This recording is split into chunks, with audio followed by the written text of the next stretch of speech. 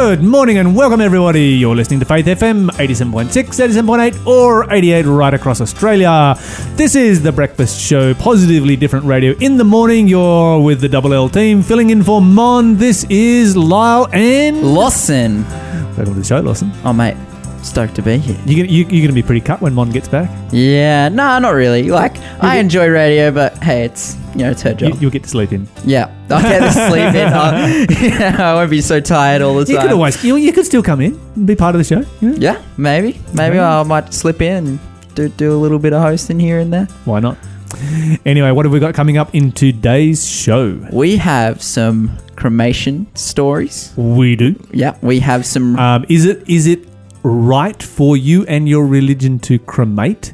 And is it okay for you in your religion to donate body organs? We find out that one is more acceptable than the other when we look at worldwide religions. Well, yeah, we're going to find out. And if you ever wondered about a cremation and whether your religion approves of it or not, then the answer is coming up. If you have wondered about organ donation and whether or not your religion approves of it, we've got that coming up as well. But of course, we know this because we're talking from the past. This is the delayed broadcast. You're listening to the delayed broadcast, guys, so you need to get with the show and jump on over to the live show. And you were just saying a minute ago that one of your friends tried to tune in and said that the signal was all scratchy and weak. There is a solution to this. You are doing it wrong. This is old technology. Use the new technology. Get up with the times. Jump across to our digital outlets. You can jump on the TuneIn app. You don't have to buy it. You can get it for free. You just click the X when you download it. Just search up Faith FM and bam, you've got it. Or you can jump across to the website, which is faithfm.com.au. You can click a little play button and bam. Yeah. You got us. Listen to us with a perfect signal. Run it through your car stereo, your bus stereo, your truck stereo, your tractor stereo, whatever stereo you have, through your Bluetooth, your tape insert, your aux cord, whatever you've got.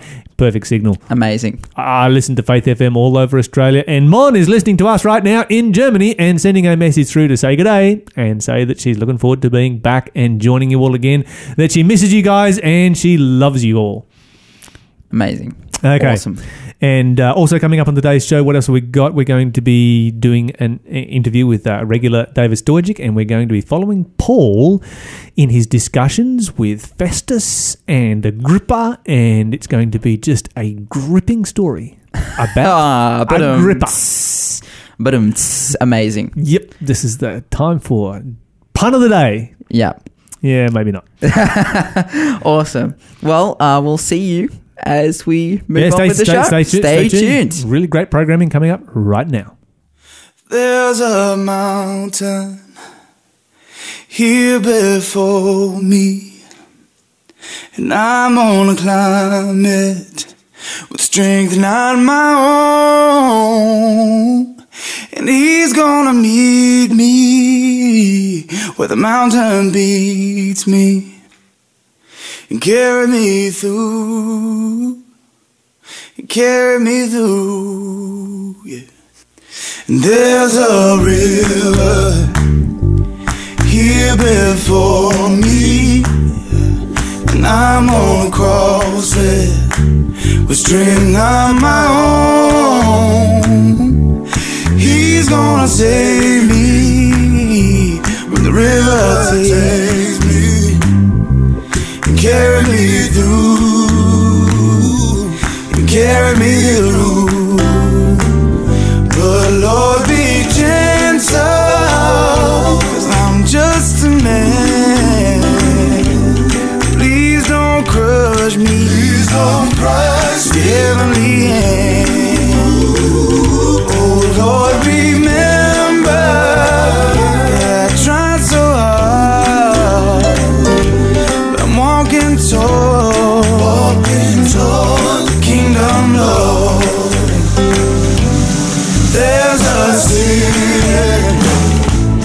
here before me, and I'm gonna get there with strength not my own.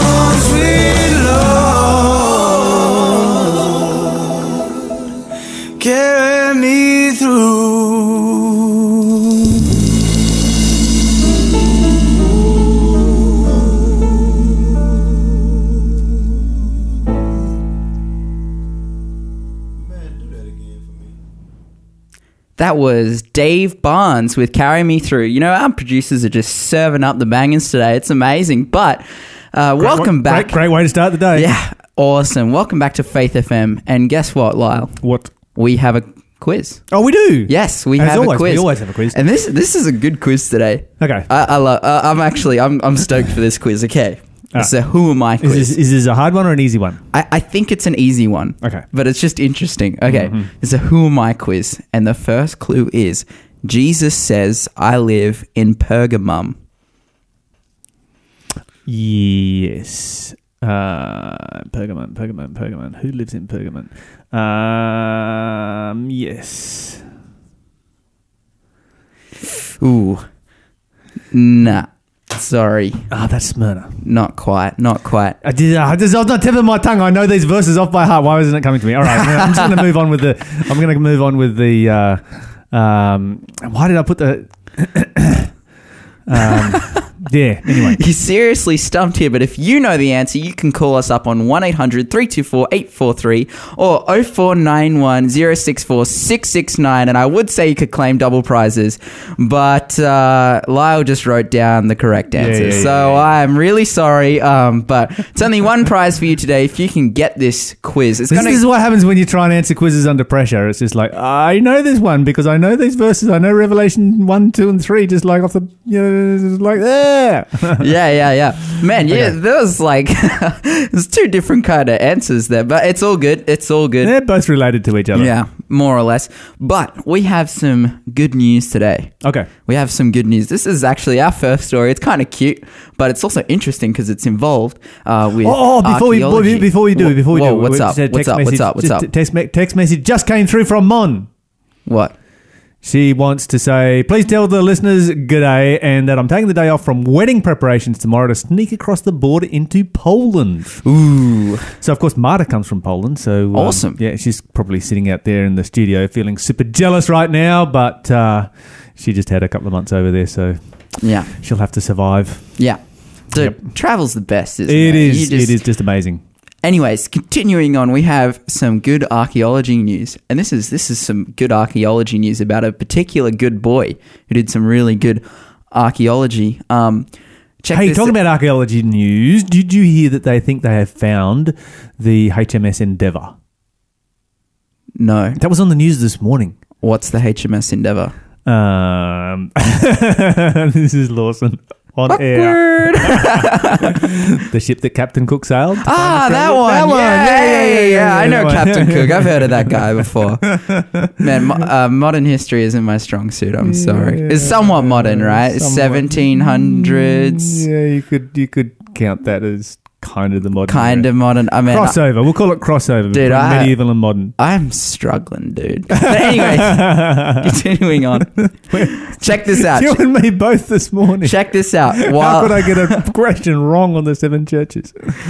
While on a walk outside a small Czech village, Monty the dog and his owner found nearly 24 3,000-year-old artifacts. Oh, wow. This is so cool. How old? Sorry? How old? 3,000 years old. This is serious, like Neolithic era. Yeah. This is amazing. Maybe not Neolithic. Check this out. There's this little description here. It says, some archaeologists carry tools and painstakingly chip away at historical sites. Others might have fluffy bodies, keen senses of smell, and an affinity for digging up stuff. Yeah, so the little itty-bitty trowels and toothbrushes that archaeologists often use replaced by an excitable dog with two paws. Check this out. A very good dog named Monty recently unearthed a rare trove of Bronze Age artifacts near the Czech village of Kosteleke Horke. I'm gonna go with that's the pronunciation. Anyway, Monty was walking with his owner, identified as Mr. Frankota, in a field when he began pouring frantically at the ground. Soon, thanks to Monty's hard work, metallic objects began to emerge from the soil. Why would he smell metallic objects and start digging them up? You think he would be digging up a dead body? You know, that's what my dog would do. My dog started digging in the ground, like, yeah, there's something really dead being buried right there. Yeah. Like, stay away. Man, this is just a really good boy. He's There you go. he's a really good boy. But yeah, continuing on, the cache of relics includes 13 sickles, 2 spear points, 3 axes, and several bracelets. The objects have been dated to the Urnfield period around 3,000 years ago. This late European Bronze Age culture is marked by the transition from inhumation burials to cremations, the remains of the dead being... It's interesting. I'm going to be talking about cremation in just a moment. Oh, awesome. Yeah. Well, that fits in well together. But yeah, this is just amazing. Like, I love it when like dogs do stuff that like humans really want to do. Like, because That would be kind of cool things to hang on your mantelpiece too. oh yeah, for I mean, sure. what a conversation starter. Like, yeah, these are 3,000-year-old sickles right here. You don't exactly find that kind of stuff in Australia. No, We find stuff that's 3,000 years old, but not sickles and knives. yeah, and metallic objects. Objects, yeah. You know, because I guess what is it? As we were talking about Captain Cook before, you know, we've only had that kind of technology in Australia for like the last 300 years. 200 years. Yeah. Before that, it was stones and paintings. maybe 250 years. Yeah. Yeah, that's right. I mean, and of course we have lots of middens and all that kind of thing that are pretty cool as well. You can trace Dude. back through and learn all kinds of fascinating information through those, but we can't go and find metallic objects. That's just the best. I would love to dig up a spear point or a sickle or something like that from 3,000 years ago. Dude, hang it on the mantelpiece. That's there it, you that's go. Anyway, our next news, as I teased before, renewable energy, which I'm just all about lately. I'm just loving the renewable energy and electric powered things. But this one comes from Germany. And our headline here is Germany launches world's first hydrogen powered train. Cool. Dude, this is awesome. Hydrogen is the best. The world's first ever hydrogen-powered train has just been launched for commercial use in Germany, signaling yet another victory towards the shift in sustainability. This is awesome, man. I remember... So you pull the train up to your garden hose, fill it up with water. Separate the hydrogen. Hydrogen goes one direction, oxygen goes the other direction. Combine the two back together, you've got you create heat. The water is just the most amazing thing. Dude, it's hydrogen, awesome. which is explosive, and oxygen, which is the necessary ingredient for any explosion. Put the two together and you put the fire out. Amazing. Separate the two and you create fuel, like really, really efficient fuel. Well, I remember a couple years ago, this was actually a while back now, around 2010, Honda made a car called I think it was called the Honda Echo or Honda something like that, and it was a hydrogen-powered electric engine, and it was touted as being the car of the century, because of its sustainability. When it was launched in California, where they have hydrogen pumps at all the servos there. So you just fill the thing up with hydrogen, and then it just it powers an electric engine, and the only emission it gives is water. And unlike most electric cars that have to charge for 10 to 20 hours, this thing had like a running range of 250 miles, and then you just pull up to a hydrogen pump and fill it up like a regular old car, but with no emissions. And people were saying this thing was going to be like the next big thing and amazing, but we've seen, probably just due to the monopoly that the oil companies have over the car market, that nothing's gone with it. And to see that in Germany they're launching fossil fuel companies have no interest in in anything that is helping out with the environment. Yeah, but it's good to see in Germany that they're getting on board, man. They're getting on the train, so to speak, with this new hydrogen powered train. But this is really cool. The Cordana Elint passenger train, which was developed by a rail transport company in Alstom in Germany, can travel 600 miles or 1,000 kilometers on a single tank of hydrogen using special fuels.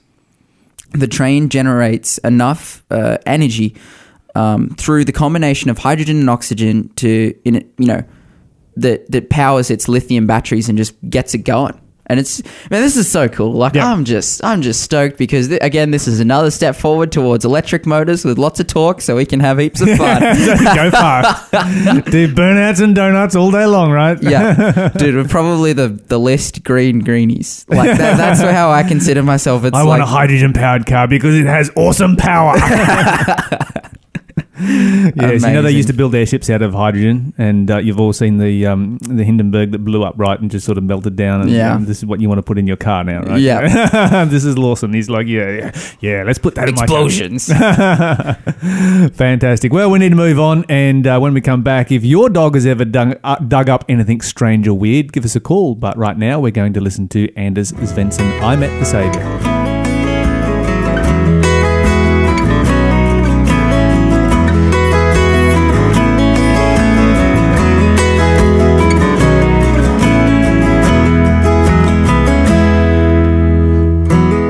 Stand tall when all is well, when we feel the summer breeze flow through our hair, but when we fall, the trials of life, when all our hopes and dreams are brought back down to earth. When we see our fragile lives and the hope we found last week that slipped away, oh, but then one day I found the Lord, and my friend, I need nothing more. I met the Maker, I met the Savior, I met Him in my heart today, and then He saved me and forgave me, gave me a brand new start, and my life was changed for the better, and He gave me life, life forever, my friend.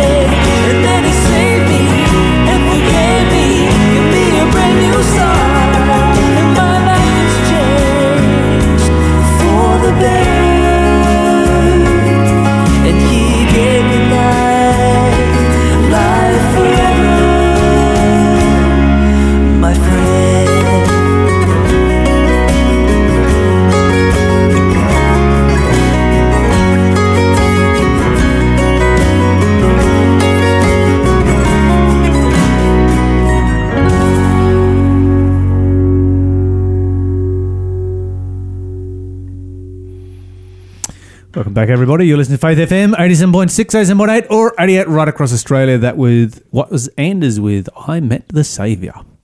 What have we got for the next clue on our quiz? Right, Who again. is this person who lived in Yes. Who is this person? Again, this is a Who Am I quiz. And the next clue is time and time again, I stopped Paul from going to Thessalonica. You know, the Bible doesn't actually say he lived in Pergamon. Yeah? The Bible says he sat there. Ooh. There's a clue. Ooh, there you go. There you go. So if you have the answer, you think you have the answer. Now, he definitely lived there. Yeah. It's just the Bible doesn't say that. It says that he sat there. Mm-hmm. Okay. Yeah. Sweet. Okay, so if you've got an answer, call us up on 1-800-324-843 or give us a text on 0491064669 and you can snap up a prize. It won't be double prizes because obviously Lyle's already got the quiz. He already knows what's up. But yeah, you can still get a free prize from us or whatever that may be. It might be a book, might be a You never know DVD. what it might be. It's going to be something special though. But anyway, today I thought we might talk about cremation. What's your opinion of cremation, Lawson? I think that if you're really scared of waking up in a grave, then it's probably a good thing. That's a valid point right there. Do you want to hear a funny story? I was actually in a cemetery yesterday. This sounds like it might not be a funny story. But. Oh, it wasn't a funny story. I was in a cemetery yesterday. Just, sometimes me and my outreach team for my Bible working, if we have some spare time, like say we have like 20 minutes or whatever, there's a cemetery on the main street of Beresfield where we go.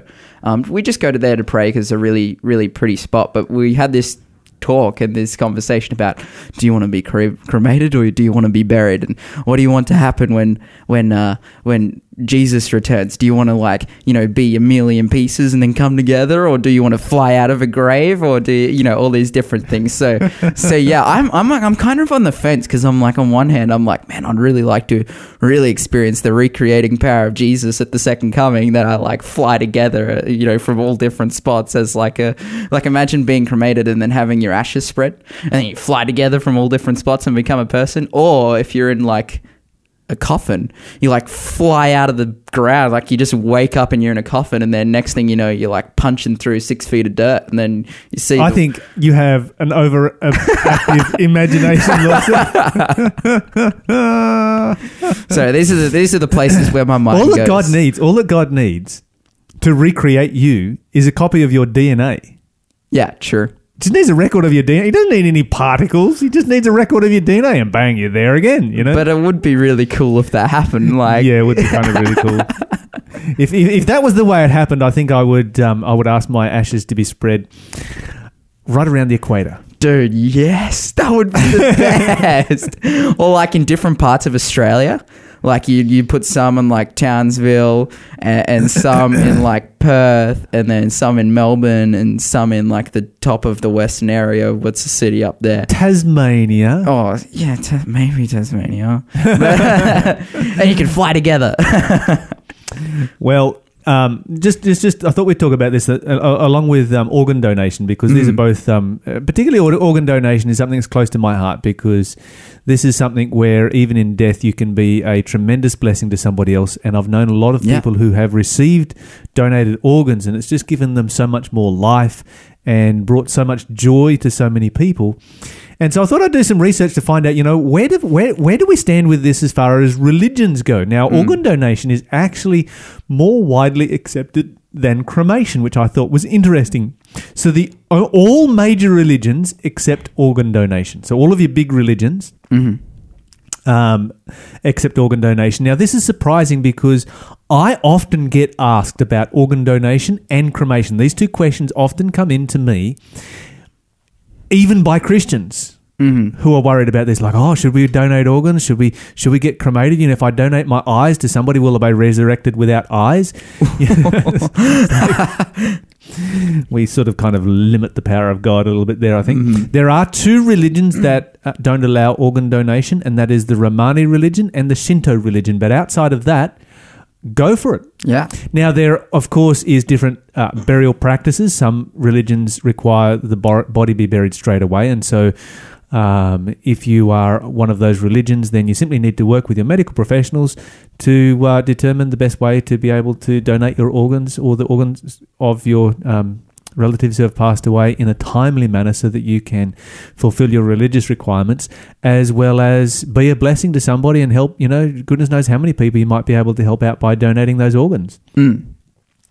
And so I think that would actually be a surprise to a lot of people, like Hindus and Buddhists and Muslims and Jews. All those religions, and of course Christians, are open for organ donation. So yeah, go for it. Don't take your organs and put them in the ground. Give them to somebody else. Yeah, for sure. When they don't turn them into fertilizer. Cremation is a little bit different. So cremation is banned by a number of religions. So the Zoroastrian religion, which you mostly find in places like Iran, Persians, you find that religion. The Eastern Orthodox Church, Yeah, wow. bans cremation. Super Orthodox Jews don't cremate, and Muslims don't cremate. And the Roman Catholic Church had a ban on cremation until 1963, when Pope Paul VI in the Vatican II Council lifted the ban on cremation. So that's fairly recent right there for the Roman Catholic Church. Of course, there are other religions that actually require cremation, like Hinduism and Jainism, etc. Oh, and what was interesting is that during the medieval period, because I was looking back through some of the history on this, during the medieval period, cremation was banned, sometimes under penalty of death. And the reason that it was banned was that it was seen as a prelude to hellfire. Yeah. So when somebody committed a capital crime, they could be beheaded, but if they committed heresy, which meant that they were going to hellfire, they would be burned at the stake. Yeah, I was going to mention that actually. It's some of the reformers, like John Wycliffe, for example. John Wycliffe, they dug up his bones and they burned his bones to ensure that he went to hellfire. Yeah. That's so crazy. 30 years after he died. Yeah, because they were so angry about the fact that he had, translating the Bible into English, that they were like, oh, let's get this guy now 30 years later. And then they spread his ashes in the sea or they dropped him in the creek beside where he was buried. Yeah. That's crazy. I've been to that creek. I've been to the very spot where that took place. And of course, his ashes ran down the creek, which ran into another river, which ran into another river, which ran into another river, which ran into the ocean. And his ashes got spread around the whole world. And the message of John Wycliffe and the Bible that he translated is now known right around the world. Praise God. Amazing. Yeah, great symbolism there. And hopefully when he gets resurrected, he flies around from all different parts of the world and then becomes a person, because that would be really cool. So I was looking at this in the in the history of Western civilization, and it wasn't until 1769 that it was actually put forward as being an idea that might be appropriate for Christianity. In the 1870s, it was promoted as being a sanitary precaution, but of course largely rejected, until in England it was finally legalized in 1884. And guess what religion the guy was who legalized cremation in 1884 in England? Who? What was he? I said, guess what religion? I don't. This is too much pressure, man. He was a neo-druid. A neo-druid. What's a druid? A druid is somebody who follows Celtic religions. Okay, yep. And a neo-druid is somebody who has a modern version of Celtic religion, because we don't actually know what was involved in Celtic religions. There's not enough inscriptional evidence for us to understand how they worshipped, and so people have conjectured and come up with a new form of druidism. And so yes, it was legalized in 1884 by this particular individual successfully arguing after he cremated his son that there was no law against it. That wasn't actually established in law until the Cremation Act in 1902. But in 1885, some years after this, or the next year, a crematorium was set up, and they cremated 3 people that year, 10 people the next year, 28 people the next year. So these were not big things. In the United States, in 1876, the first crematorium was set up. And between 1876 and 1901, this particular individual was able to cremate 42 people. Now, of course, these days, it's the preferred method. Yeah. And I would highly recommend it as, coming from a Christian perspective. The Bible says that we are turned into dust when we die. And it doesn't matter how you get turned there, the slow way or the fast way, bowl of dust, bowl of ashes, all the same thing to God. There's no problem there. Don't forget to give us a call if you've got some thoughts on this particular matter. We're going to listen to Chris Rice. He's going to bring us Rock of Ages.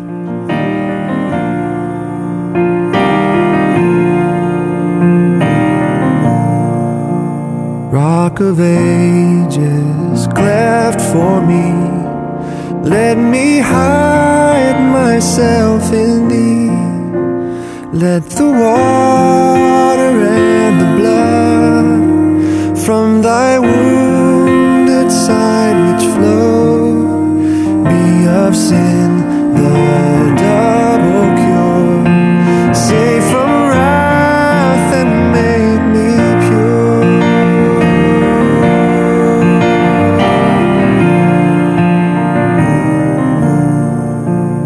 Not the labor of my hands can fulfill thy laws' demands. Could my zeal no respite know? Could my tears forever flow? These for sin could not atone. Thou must save and thou alone.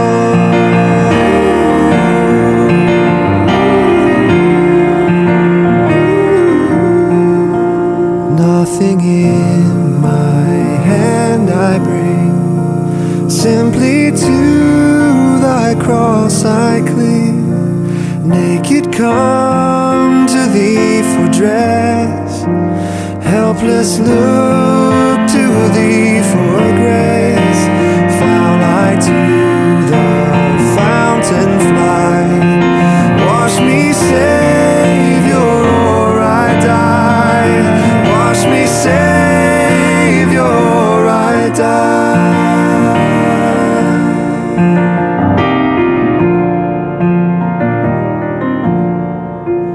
While I draw this fleeting breath, when my eyes shall close in death, when I rise to worlds unknown and behold thee on thy throne, Rock of ages, cleft for me.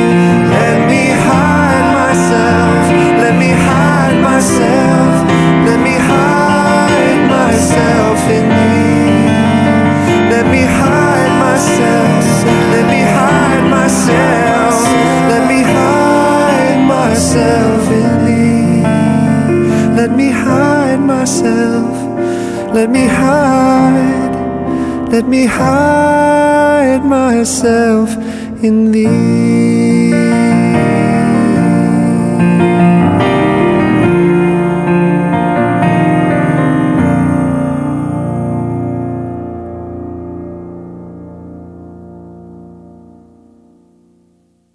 Welcome back, everybody. You're listening to Faith FM 87.6, 87.8, or 88 right across Australia. We have our welcome, our regular, I should say, our regular welcome, get my words the right way around here, David, to Pastor David Stojic, who is on every week. Last week, you spoke to us about the important aspect of our life called social connectedness. That's right. And this week we're talking about some of the dangers of social connectedness. Being connected to the wrong person might not be such a great idea. So good social life improves our quality of life. It boosts our immune system, decreases the likelihood of premature death from all causes we found by 3 to 5 times. And you shared with us some really interesting research about the benefits of social life. That's right, Lyle. I believe it's as we build into the for this presentation on the negative side of social connectedness, potentially negative side. I think it's important for us to actually look at or just maybe rehash some things that we mentioned last time. At the beginning of our last program, we shared a couple of important things. That number one, and we should never ever omit this, that God created us to enjoy relationships, and God longs to enjoy a relationship with us. Absolutely. So right there at the beginning of the Bible, in chapter 2, God said, "It is not good that man should be alone," in Genesis 2:8. I think this is one of the greatest evidences of creation. I know I mentioned it last week, but I'm just going to mention it again. You know, that this whole concept of relationships and the fulfillment that we get from relationships is so profound and so unnecessary to the process of evolution. Exactly. It really flies in the face of it. So, Yeah, I mean, there's so many successful creatures out there that are completely solitary. That's right. Being a social being is not about competition. It's about cooperation. It's about other people first, and so on and so on. And on that point, actually, one of the things that we're going to look at today as we look at some of the dangers of social connection is that social connection can actually, in the wrong context, can be Detrimental. Absolutely. You know, and so evolution should have just moved out everything that's detrimental. We could live That's right. entirely alone like a great white shark and be entirely successul. But we are not that kind of a creature. Exactly. So from that point of view, it's good to look at both sides of the equation. And as you said, God designed and created us to be at our best when connected to Him and others. And so because we are relational beings, we mentioned, surprise, a man that you usually wouldn't associate with that topic, but Dr. Dean Ornish, the doctor that actually he's an American physician and researcher, and it's interesting how he spoke about the importance of social connectedness. He's the author of Dr. Dean Ornish's program for reversing heart diseases, and so it's kind of interesting that he's known in that area.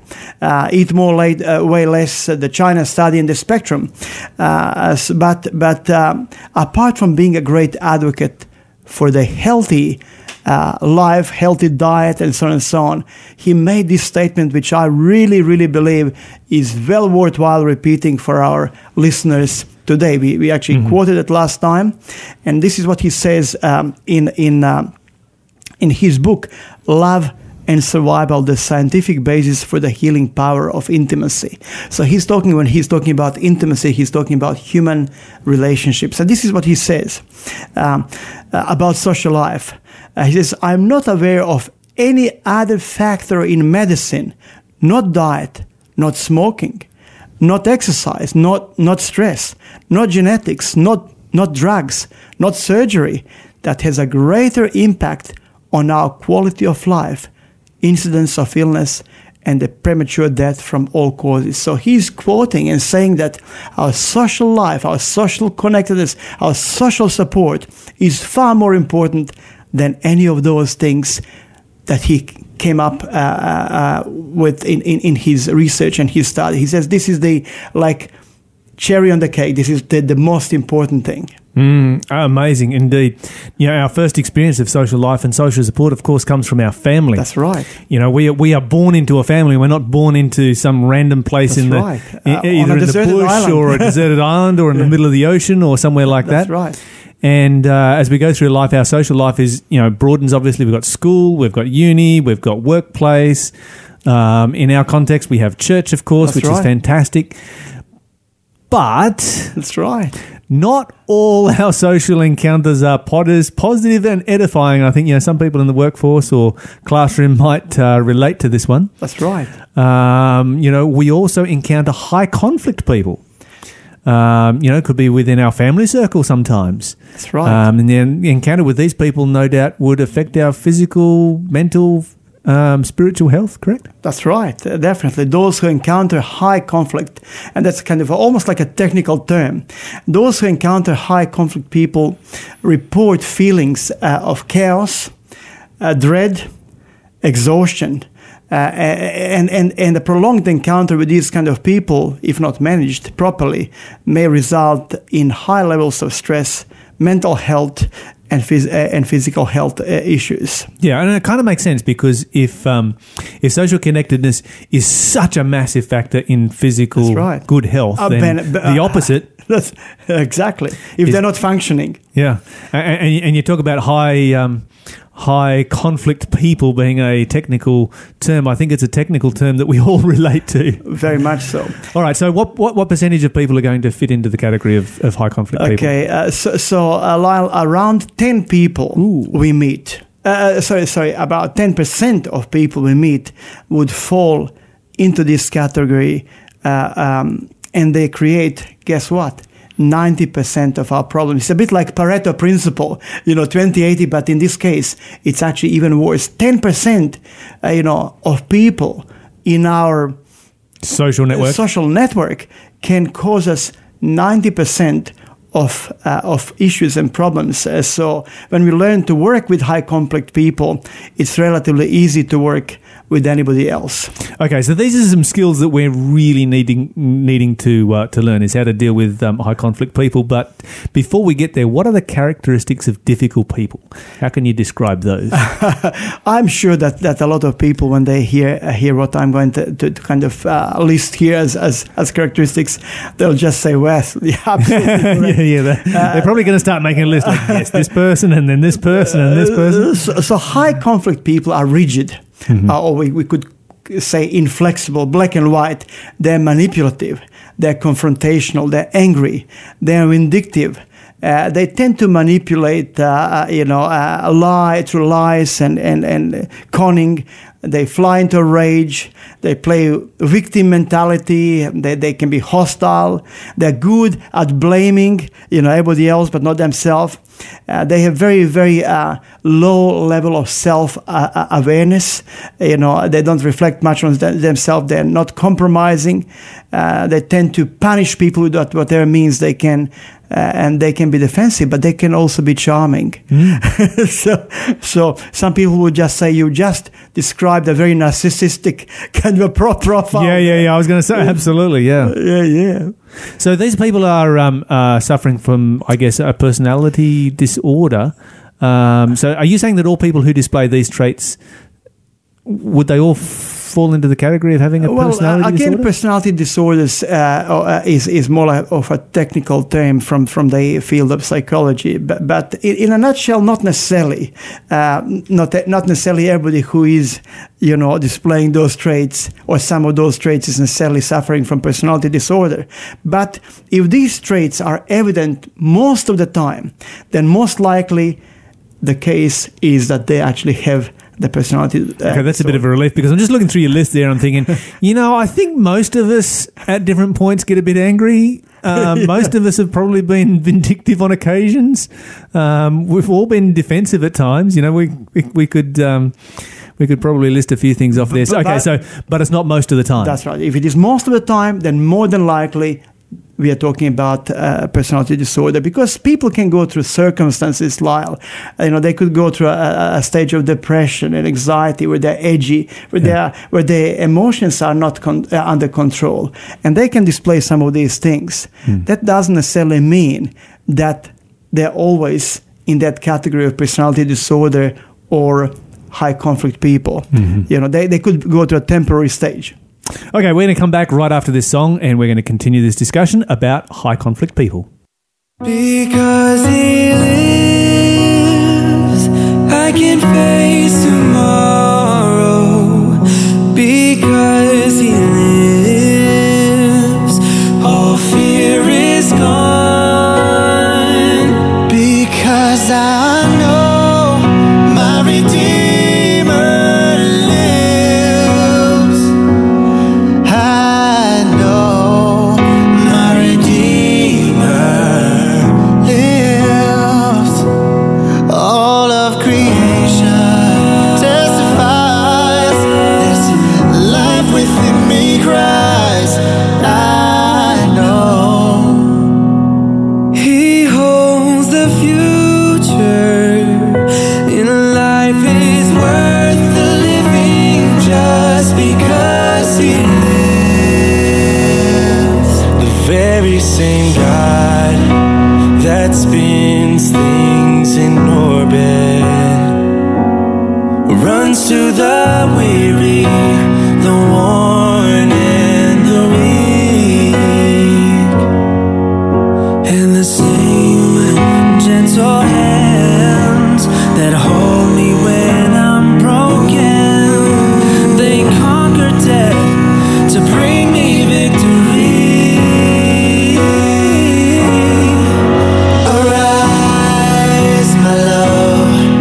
Arise, my love.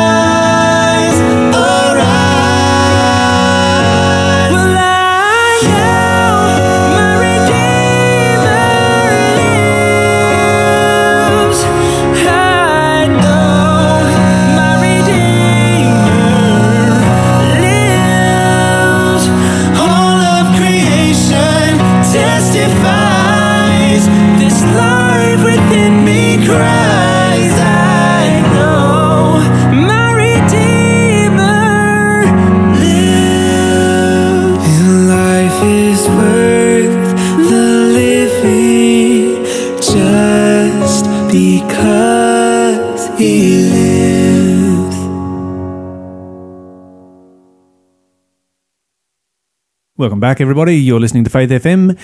We have been here with David Stojic talking about personality disorder. Well, talking about high conflict people. That's right. And differentiating between people who have moments of high conflict, I guess, and those who actually have circumstantial kind of situations. whereas those who have a personality disorder where they live a life of, I guess, of being a high conflict person.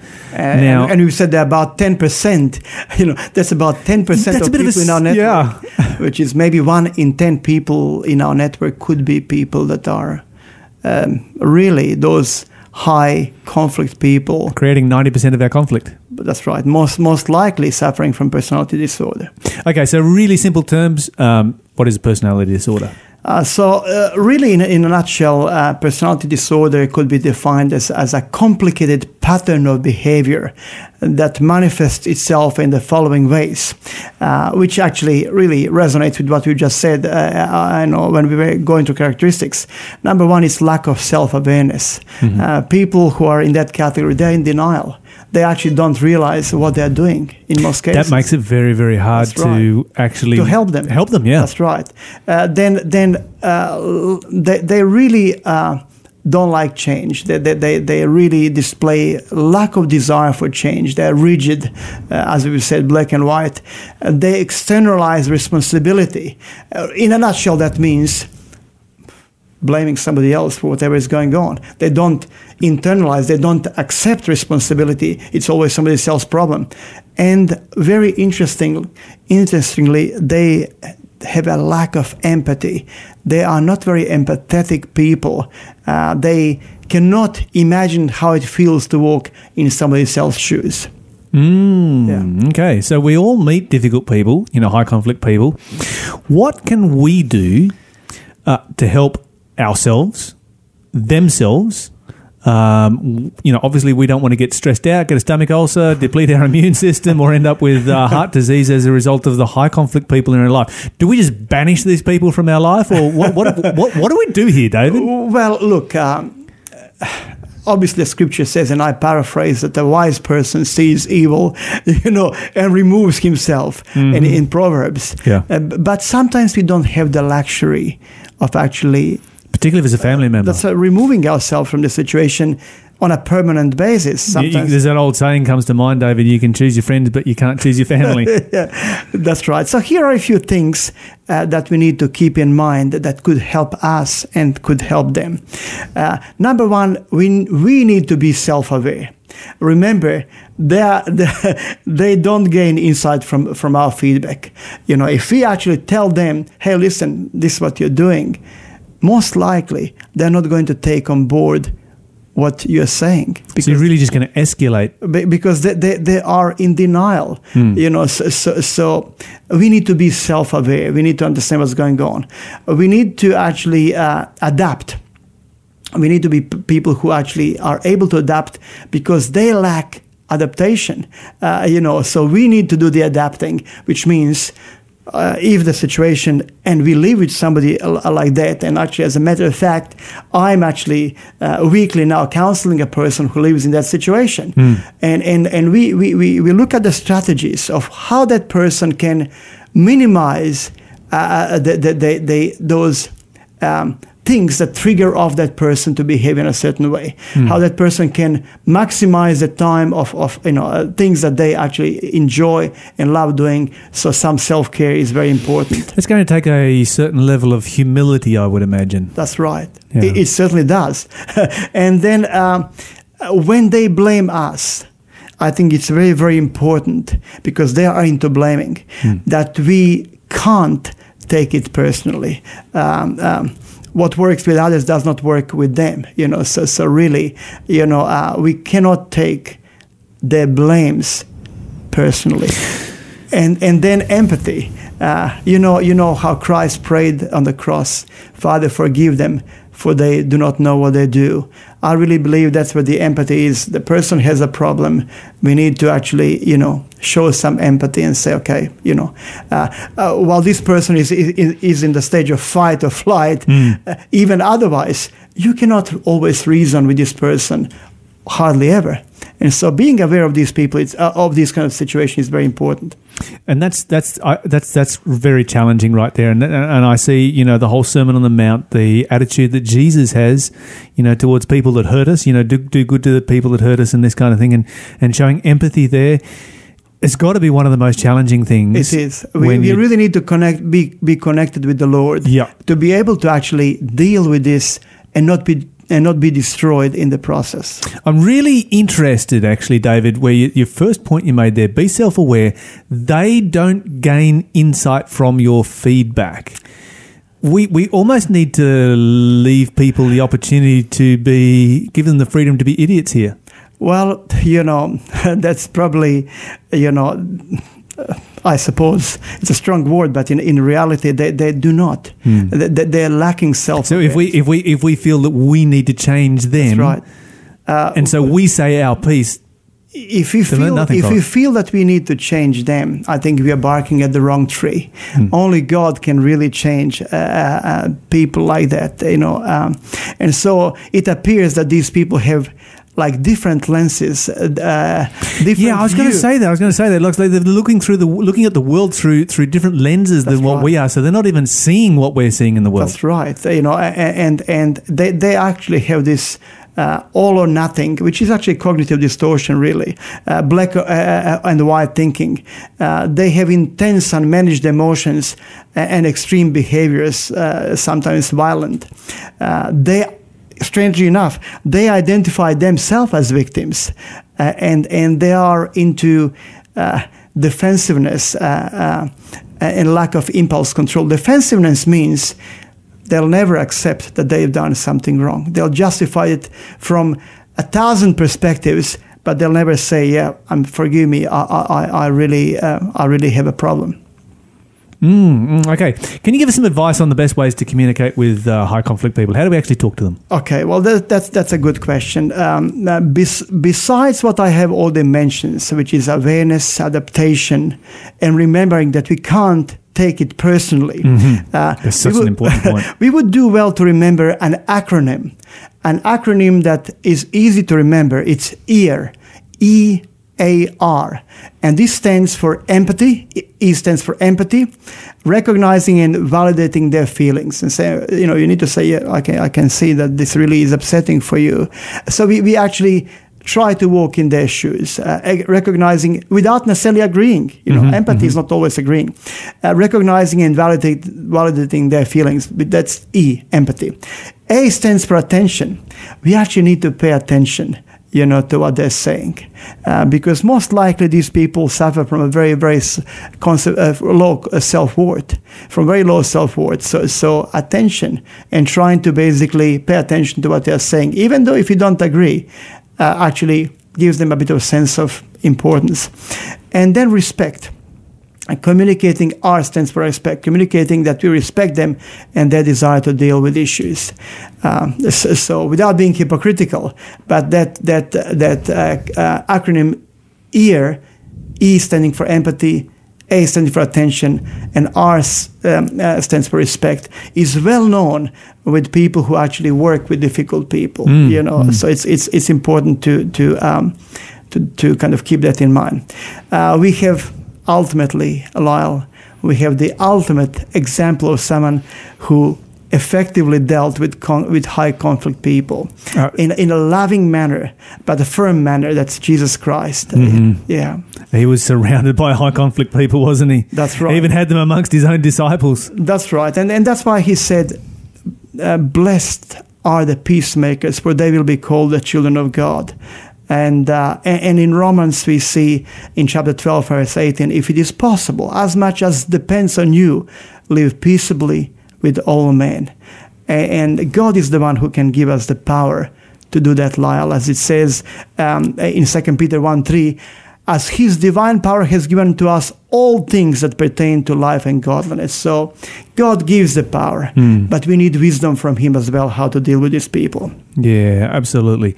And, if we see them as victims, it'll be easy for us to have compassion on them and, pray the prayer of Jesus in our hearts. Father, forgive them for they know not what they do. Exactly. It's just a remarkable example that we have right there. David, thank you for joining us this morning. We always appreciate so much what you bring to the show and what you're able to share with us here on Faith FM. You're listening to Faith FM, positively different radio. From Pompeii, Jerusalem, the Dead Sea, and Egypt, Amazing Discoveries is coming to Bullaroo. Take a trip through history to uncover what happened in the past, how it affects the present, and what it can tell us about the future. Through archaeology and the Bible, join us on this journey of amazing discoveries. Beginning 6:30 p.m, September 28 at the Bullaroo Adventist Church, this free community series is one you will not want to miss. See Faith FM's Facebook for more information or call Grego on 0435 077 752.